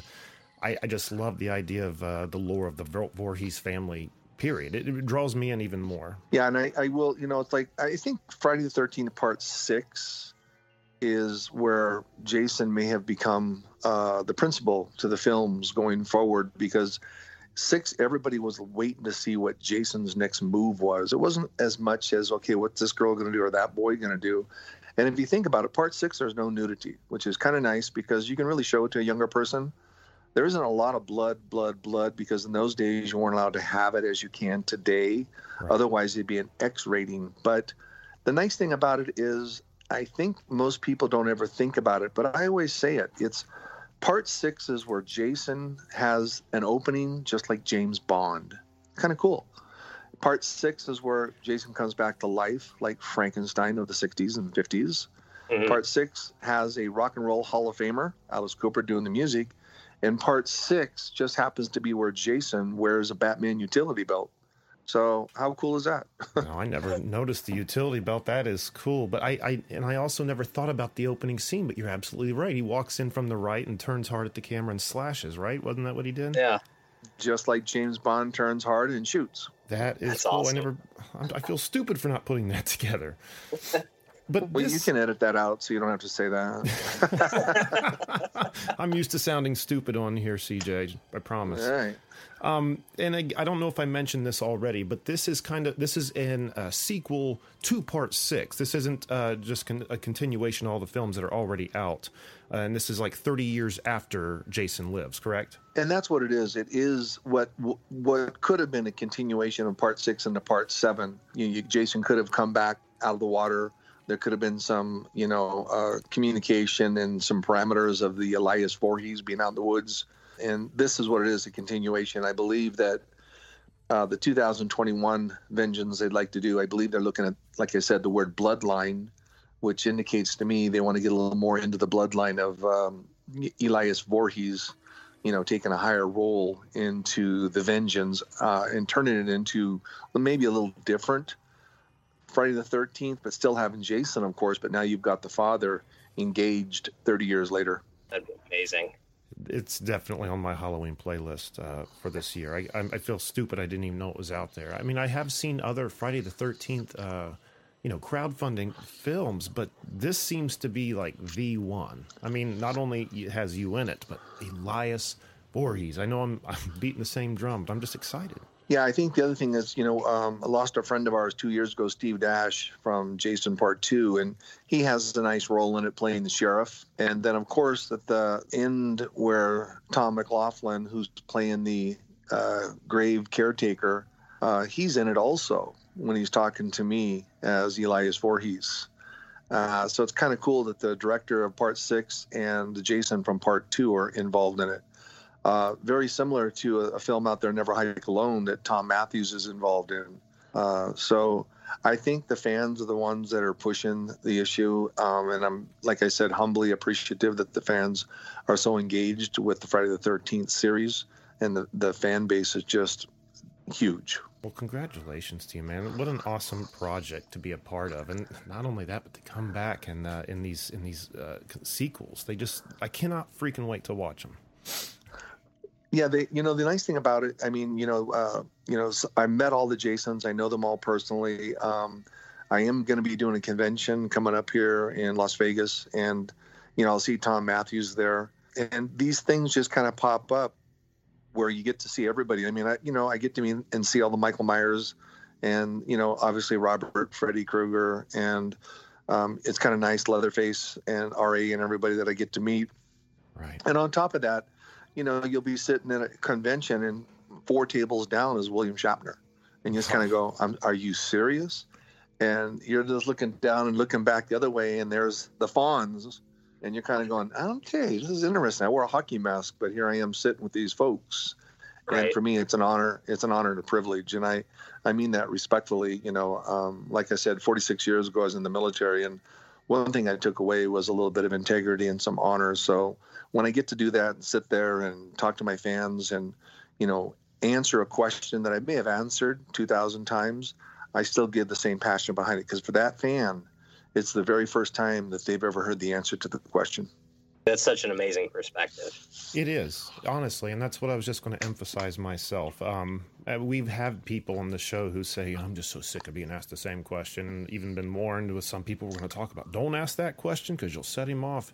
And the attitude you have about it is perfect. I mean, yeah, it's the fans that really have you where you are, right? Exactly, period. And you can negotiate all you want, but at the end of the day, when you had your distribution of your film, if the fans didn't go see it and talk about it 30 years later like they're doing, then either you didn't do a good job or, they didn't like your film. And if they're asking you questions 15, 20, 30 years later, you should be at least I am, appreciative that you had an impact on people's lives generationally. I mean, I have 6-year-olds come up to me and ask me questions. I have 14-year-olds in full wardrobe and people that are my age, 63, walking around in wardrobe at these shows. So, to me, it's a humbling experience, and I'm very grateful. I'm grateful you have that outlook, and it's just one of those things. It's linear. It's just going to keep going and going and going. New generations keep finding it. Now, are there it is amazing. Are there any other upcoming projects that we should be aware of? Well, back in January, before we had the outbreak, I did finish a project, 13 Fanboy. It's Dee Wallace. You may know her from Cujo and The Mother in E.T. She's got the lead in it, and Kane Hodder, Laura Park Lincoln, Corey Feldman, to name a few. And we got all that shot. It's done by Deborah Voorhees. You may remember her from the Friday the 13th film. And the other producer, Joel, they've done some good work, and I'm sure it's ready to go for distribution, but I think everything is on hold at this time. So, the projects have been set back, but that was the last project I got off my plate, which was in late January. And then February, I got one last chance to go to Sweden and meet my fans there at a convention. And then everything in March kind of shut down up till the last month. There's been a few brave souls that have started conventions up in some of the states where the virus has been low maintenance, so to speak. And everybody's doing everything we can. I mean, they'll be doing checking the temperatures at the door, everybody wearing masks, myself included, hand sanitizer, everything you can other than just sit in a room and stare outside we're doing. And, it should be successful, but, it's one of those things that you still have to be consciously aware of what's going on. Exactly. Right. I cannot wait to see that film. That sounds amazing. You'll have to let us know when information's released on the release date, and we can help you guys promote it, maybe get you back on. Got it. As far as where people can find you, I was able to find you on Instagram at CJGraham_, and you also have your website, Jason6, which is VI.com. Is there anywhere else people should be checking you out? Well, I mean, anybody puts CJ Graham in, the website, you're going to find 15. But, yeah, Jason6, VI or Jason6.com, Hellcop.com, CJGraham.com. They all go right to the website. And it gives people an opportunity to buy items on the site that may not be able to get to a convention, or it may just not be practical for them to drive 100 miles or, pay $100 to get into a show where they can buy. I just mailed out today a machete and 2 hockey masks and 2 photos to fans that had went to the site, bought stuff, and were excited to get something, because everything is kind of in slow-mo right now. And I got to check out some of the stuff on there. There are a lot of cool options. Like you said, hockey masks, machetes, all kinds of pictures. There's even one with you and Alice Cooper on there, if I'm not mistaken. There is. And I just, that's the same one that Alice and I both autographed. Fans love that one. And, I'm fortunate to have a few that I, have autographed with Alice that he's autographed for me, along with a guitar I had him autograph years ago. So, one thing about, when I retired, I was running casino resorts. I was a chief operating officer, general manager of 2 casino resorts, one in Rancho Mirage and one in Palm Springs. And the nice thing about running resorts and casinos is you have all these celebrities that come in and perform for you, from Steven Tyler to, Montgomery Gentry to Melissa Etheridge to, Debbie Reynolds, and I would have them sign microphones and guitars for me. And years and years and years ago, the very first guitar I ever got signed was Alice Cooper. So cool. How amazing. Well, I really hope that we can make it down to Texas and see you. And if we can't make it there, we'll definitely catch up with you some other point. But CJ, I want to thank you so much for being here, and just thank you for your service, man. My pleasure. Randy, I didn't get to talk to you too much because Jeremy hogged the mic, but you did a good job, buddy. You did a good job. I appreciate not screwing up too much. Thank you for your patience, sir. Yeah, let him have the big lead today, and you take the next interview, buddy. Yes. That's okay. Really quick. You got to share. It's called good karma. Trust me, it works. That's why I need him here. I can't see him. That might be a good thing if he's not wearing pants. Oh, well, that's a very good thing. Hey, thanks for even wanting to hear from me, guys. I appreciate it. Okay. Thank you, man. Have a wonderful evening. And again, there it was, our conversation with CJ Graham. Dude is cool. Absolutely. Dude is really cool. And I love hearing the method too, talking about, because I think people must think that a lot. Like if you're playing Jason Voorhees, you just have to kind of walk in a slow direction one way. And that's, of course, pick some people up, stab them through, but a lot more goes into that portrayal than one might think. And super nice guy, but it's still intimidating talking to Jason on the... Yeah. Well, at least we're doing it through microphones and not where he can reach out and actually snap our necks. Yeah. But, okay, very good. And we hope you guys enjoyed all those interviews as much as we did, because holy crap, amazing people. If there's one place we never fall short, it's Halloween. Absolutely. Always have great guests on. And boy, is that just... That takes the cake, I think. So, let's top this episode off with a little event here that I guess we're just going to have to let Randy explain. Randy, why don't you go ahead? So, obviously, since a lot of us are too old to trick-or-treat, or we're not going to get to because of fucking COVID, I decided, hey, let's do some candy. Let's eat something on the show. Because, you assholes haven't had an Orbitz yet, and I have. And I figured it's That's time. on you, though. That's all on you. You're like, hey, I'll drink this. I'll poison myself. I'll be your bitch. So let me drink it. Just keep me on the show, guys. Come on. So what I did is I went out and I found some Japanese candy and snacks. All the way to Japan? I did not. Where did you get this stuff? Let me ask you, because I was under the impression that you just ordered it via, through the mail. I did. I I ordered his wife ordered it. Randy had no part. So my assistant, no. I'm sure she'd love that. Put the shovel down, Randy. Yeah. If you guys don't find me the next episode, you'll know what happened. No, we ordered it off Amazon. Okay. So, and this just came in like a bunch, or did you have to order all these little pieces? No, it came in like a 30 trial pack of, you just type Japanese candy into Amazon and there's like a little 30 piece kind of sampler, so we've got some fun stuff. There are places in town I think you can buy this stuff, but I guarantee you probably got a great deal. Or your wife did, rather. Excuse me. Let's eat some candy. Okay. He's going to kill us. And not only that, to go with the theme, and I figured I don't know how half this shit is, so we're going to need something to drink. I also got a couple bottles of Ramune, which looks like Listerine. Is a Japanese soda. If you're asking me, no one did, but I'll just offer that anyway. So my son and I get this all the time. He loves it because basically what it is it's called... I've got to drive when I go home. It's non-alcoholic, Jack. You're fine. Okay. But it's called a fun marble drink. So basically what it is there's a plunger on the top of this and a marble that you plop down in, and actually it helps with the carbonation, theoretically. What? So, yeah, here. So it's like putting a... Well, let's do the candy first. I'm sorry. Go ahead. This is your thing. Let's do it. No, it's cool. I was just going to say, you open it up here. So like a Mentos and a Coke? No, I would not do that to Jeremy. So you take your nipple and you put it on this thing. Push the button and a nipple pops up for you. And then you just push down. Good Christ. What?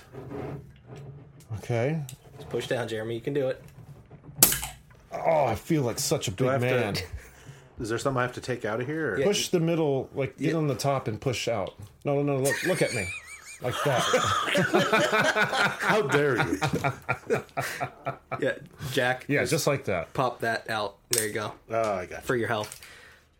And then push that down Yep. in there? All right. There you go.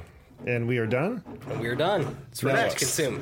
You can take the green thing out there, Jeremy, so you can actually drink it. But That was fun. Off to the candy then. Oh, do I drink it?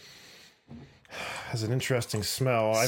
I've got melon flavor. And I've got strawberry. I got watermelon in it. It smells like real watermelon. So this might be a treat for me. God, this is awful.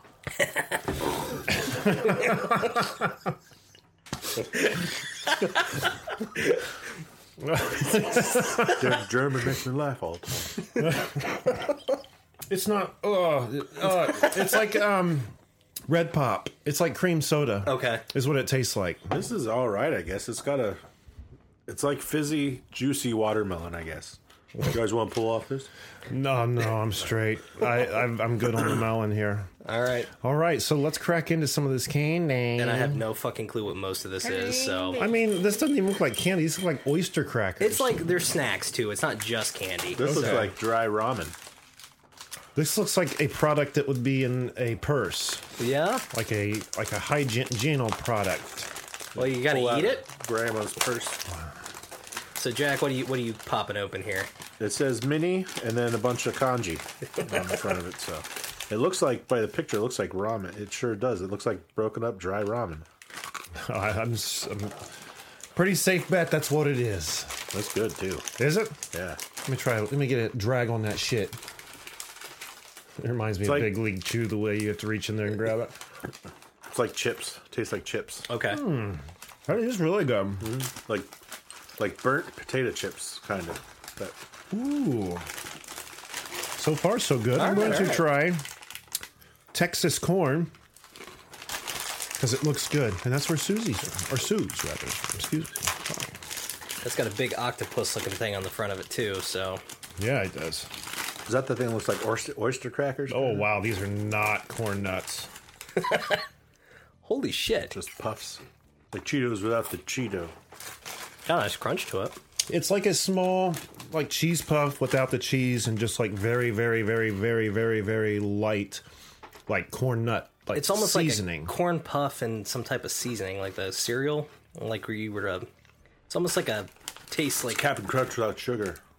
it's like a corn puff and like a Chex Mix type. I just don't think they need fucking abundance of sugar like we do here in the United States. Yeah. Now they that's what- stay so thin and trim. Corn puff with Chex Mix flavor. Yeah. That's exactly what it tastes like. All right, so I've got some long cylindrical thing with an old guy with. Gross.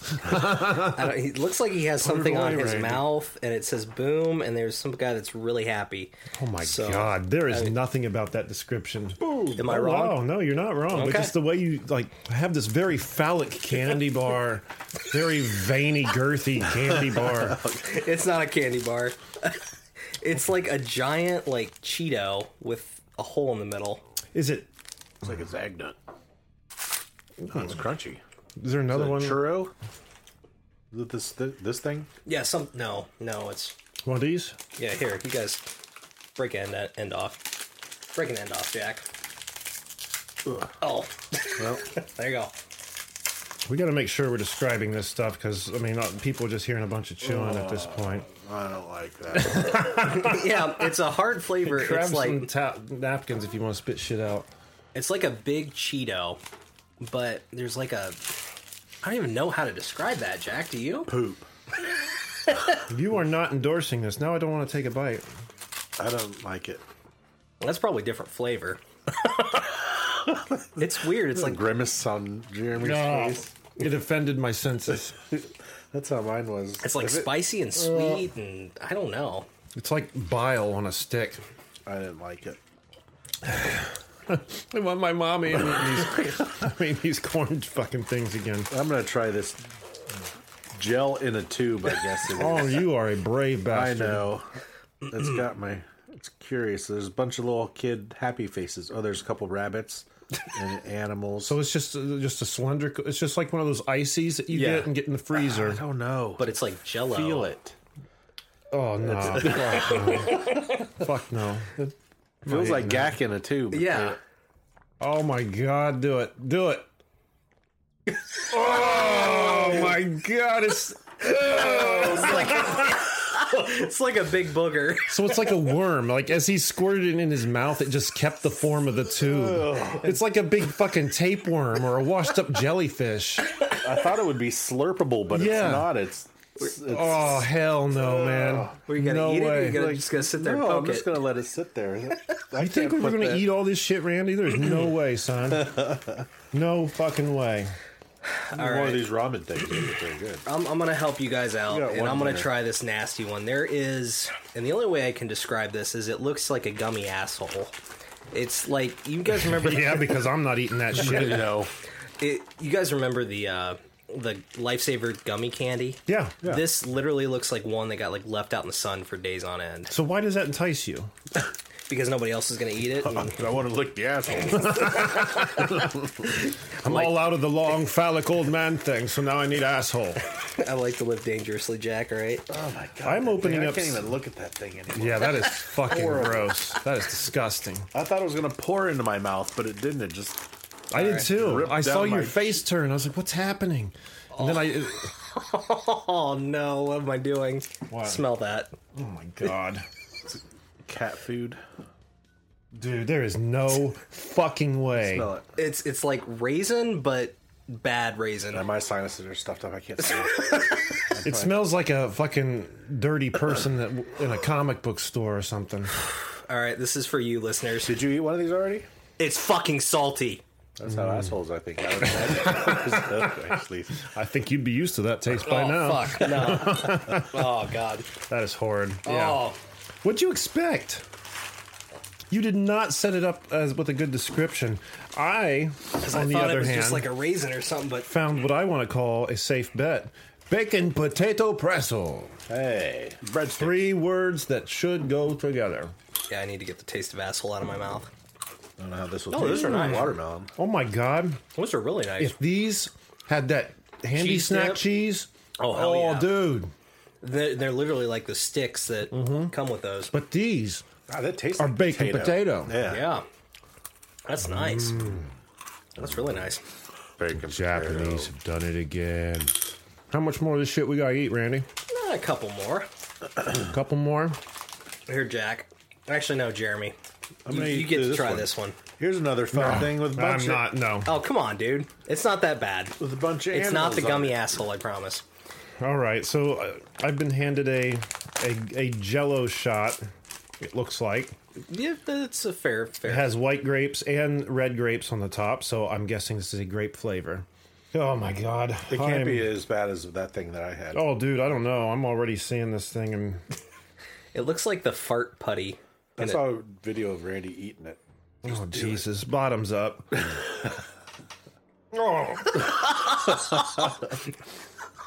Is it like a big booger or what? Dude, the consistency. No, Just no. no. I mean, the taste wasn't bad. It's the consistency that's so horrible. I have to imagine it's Does what it you say felt. Just solid in the back of your throat. I going had to down like there? really mash it up with my tongue. It didn't just like that thing. You would have felt it slither all the way down your throat. like a tapeworm. Yeah, Yeah. that's all. That's pretty much all I can think you of. eating? Looked like Fruit Loops. Look like Funyuns is what the fuck they look like. Mini Funyuns. Let me have one. I can't smell anything. Get the but taste of that shit out of my mouth. Yeah, I've still got. Yeah. I don't know if they're that good or not. They got not much flavor to it. The There's aftertaste. is- saltiness. Yeah, it's got a weird. What is that? I just think that it's honestly the simple fact that it's not slathered in the amount of ingredients we're Yeah. probably used to. You know what I mean? Yeah, that's It's a all weird puffy flavor to corn. place. I mean, I think you're essentially just eating the puffy corn with very, very, very light seasoning on it. yeah. Yeah, but I can't figure out what the seasoning is. It's almost like a seasoning salt, but I don't know. It's got like some weird, like sugary kind of. Got a sweetness to it. All right, Jack, pick me out something disgusting.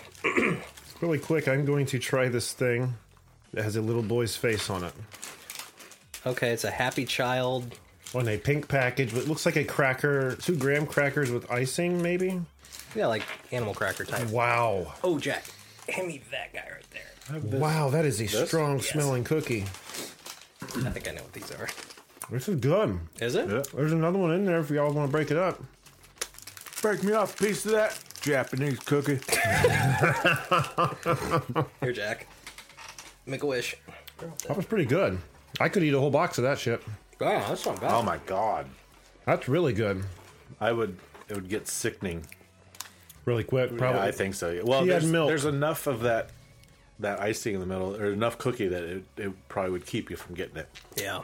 Reminds me of me and Ryan were downtown at Goodale Park over the summer, and this truck pulled up it looked like an ice cream truck, and we're like, hell yeah, ice cream! Let's go get some ice cream. On the way over there, we realized it was a specifically themed truck that were handing out free samples. Oh, cool. Okay. And they were just raspberries, like big freaking raspberries dipped in chocolate, and they were so good. And that's what that tastes like. That's what it reminded me of. All right, so I grabbed a bag, and it's literally, I think I know what this is, but it's a ghost with sticking his tongue out and stuff's exploding. So I think this is like Japanese Pop Rocks. Oh, man. So put them on your tongue, and then get your tongue on that mic. Will do.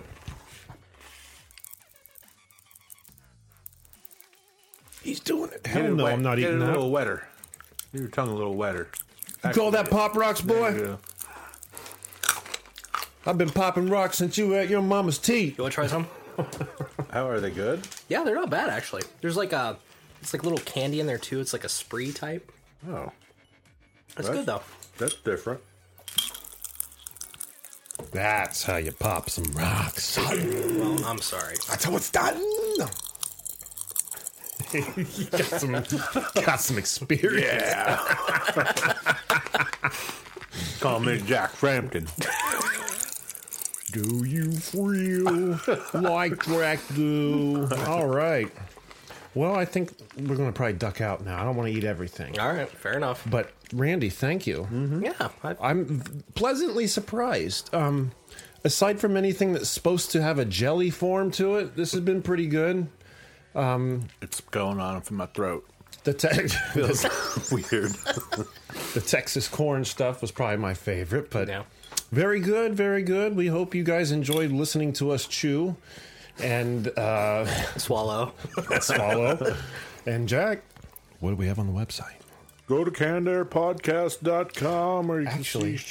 do you have Pop Rocks left? Why don't you put some in your some in there? mouth and say the They're in the back of my throat. say the roll Where they at? right here. Put them on your tongue and then say the website roll with them. Go to cannedairpodcast.com where you can see show highlights, guest info, listen to the show, follow us on all our social media. Become a patron, buy some merch, see some of our YouTube videos, and if you'd like to be a guest and promote your work, send us an email on your contacts page. The sound of a voice sparkling, ladies and gentlemen. Yeah, electricity. Don't forget to find us on Twitter at CannedAirPod and on Instagram at @can_air. And again, that website Jack was talking about, CannedAirPodcast.com. Patreon is on there. Merchandise is on there. Get a tasty t-shirt. Get on that get on the Patreon page and get access to the show. You're missing out on the Canned Air Patreon pod. Good stuff over there. What am I forgetting? Just check out Jack and I every Tuesday on our Facebook page, Facebook page, Twitch, and YouTube as we go live and play some Jackbox, hang out, win some prizes. There it is. Lots of good stuff happening. Lots of rocks popping over there in Jack's mouth. They're not stopping. Jack may have a problem. Okay, so we're about to sign off and do our closing roll here. Do you want more in your mouth for it to say your name? Randy, you want to do the same? I don't think there is any more. No? Damn it, Jack, you shot the load. Yep. Happy Halloween, everyone. And until next time, I am Jeremy Colley. I'm Jack Doherty. And I'm Randy Hardenbrook. Stay safe out there and be excellent to each other. You had a chance to be all alone, but you're not alone. This is your last dance and your last romance. Yeah, 'cause he's back. He's the man behind the mask, and he's out of control. He's back. The man behind the mask, and he crawled out of his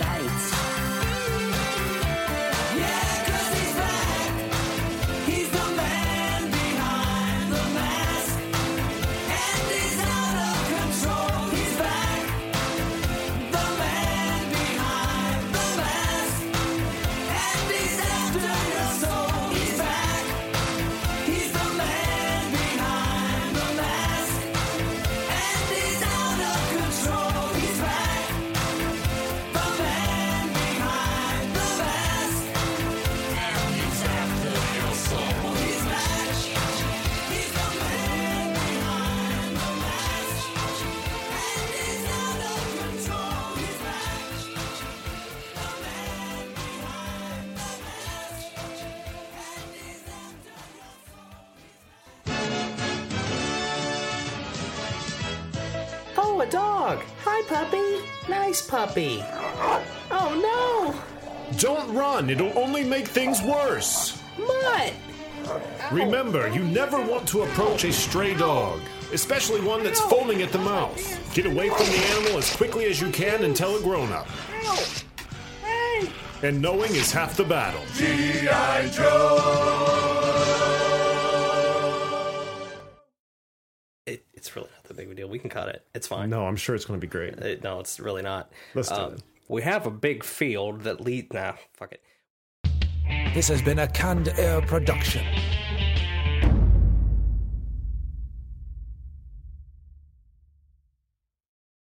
You've got questions, we've got answers. Business leadership, ownership, and sales can be challenging.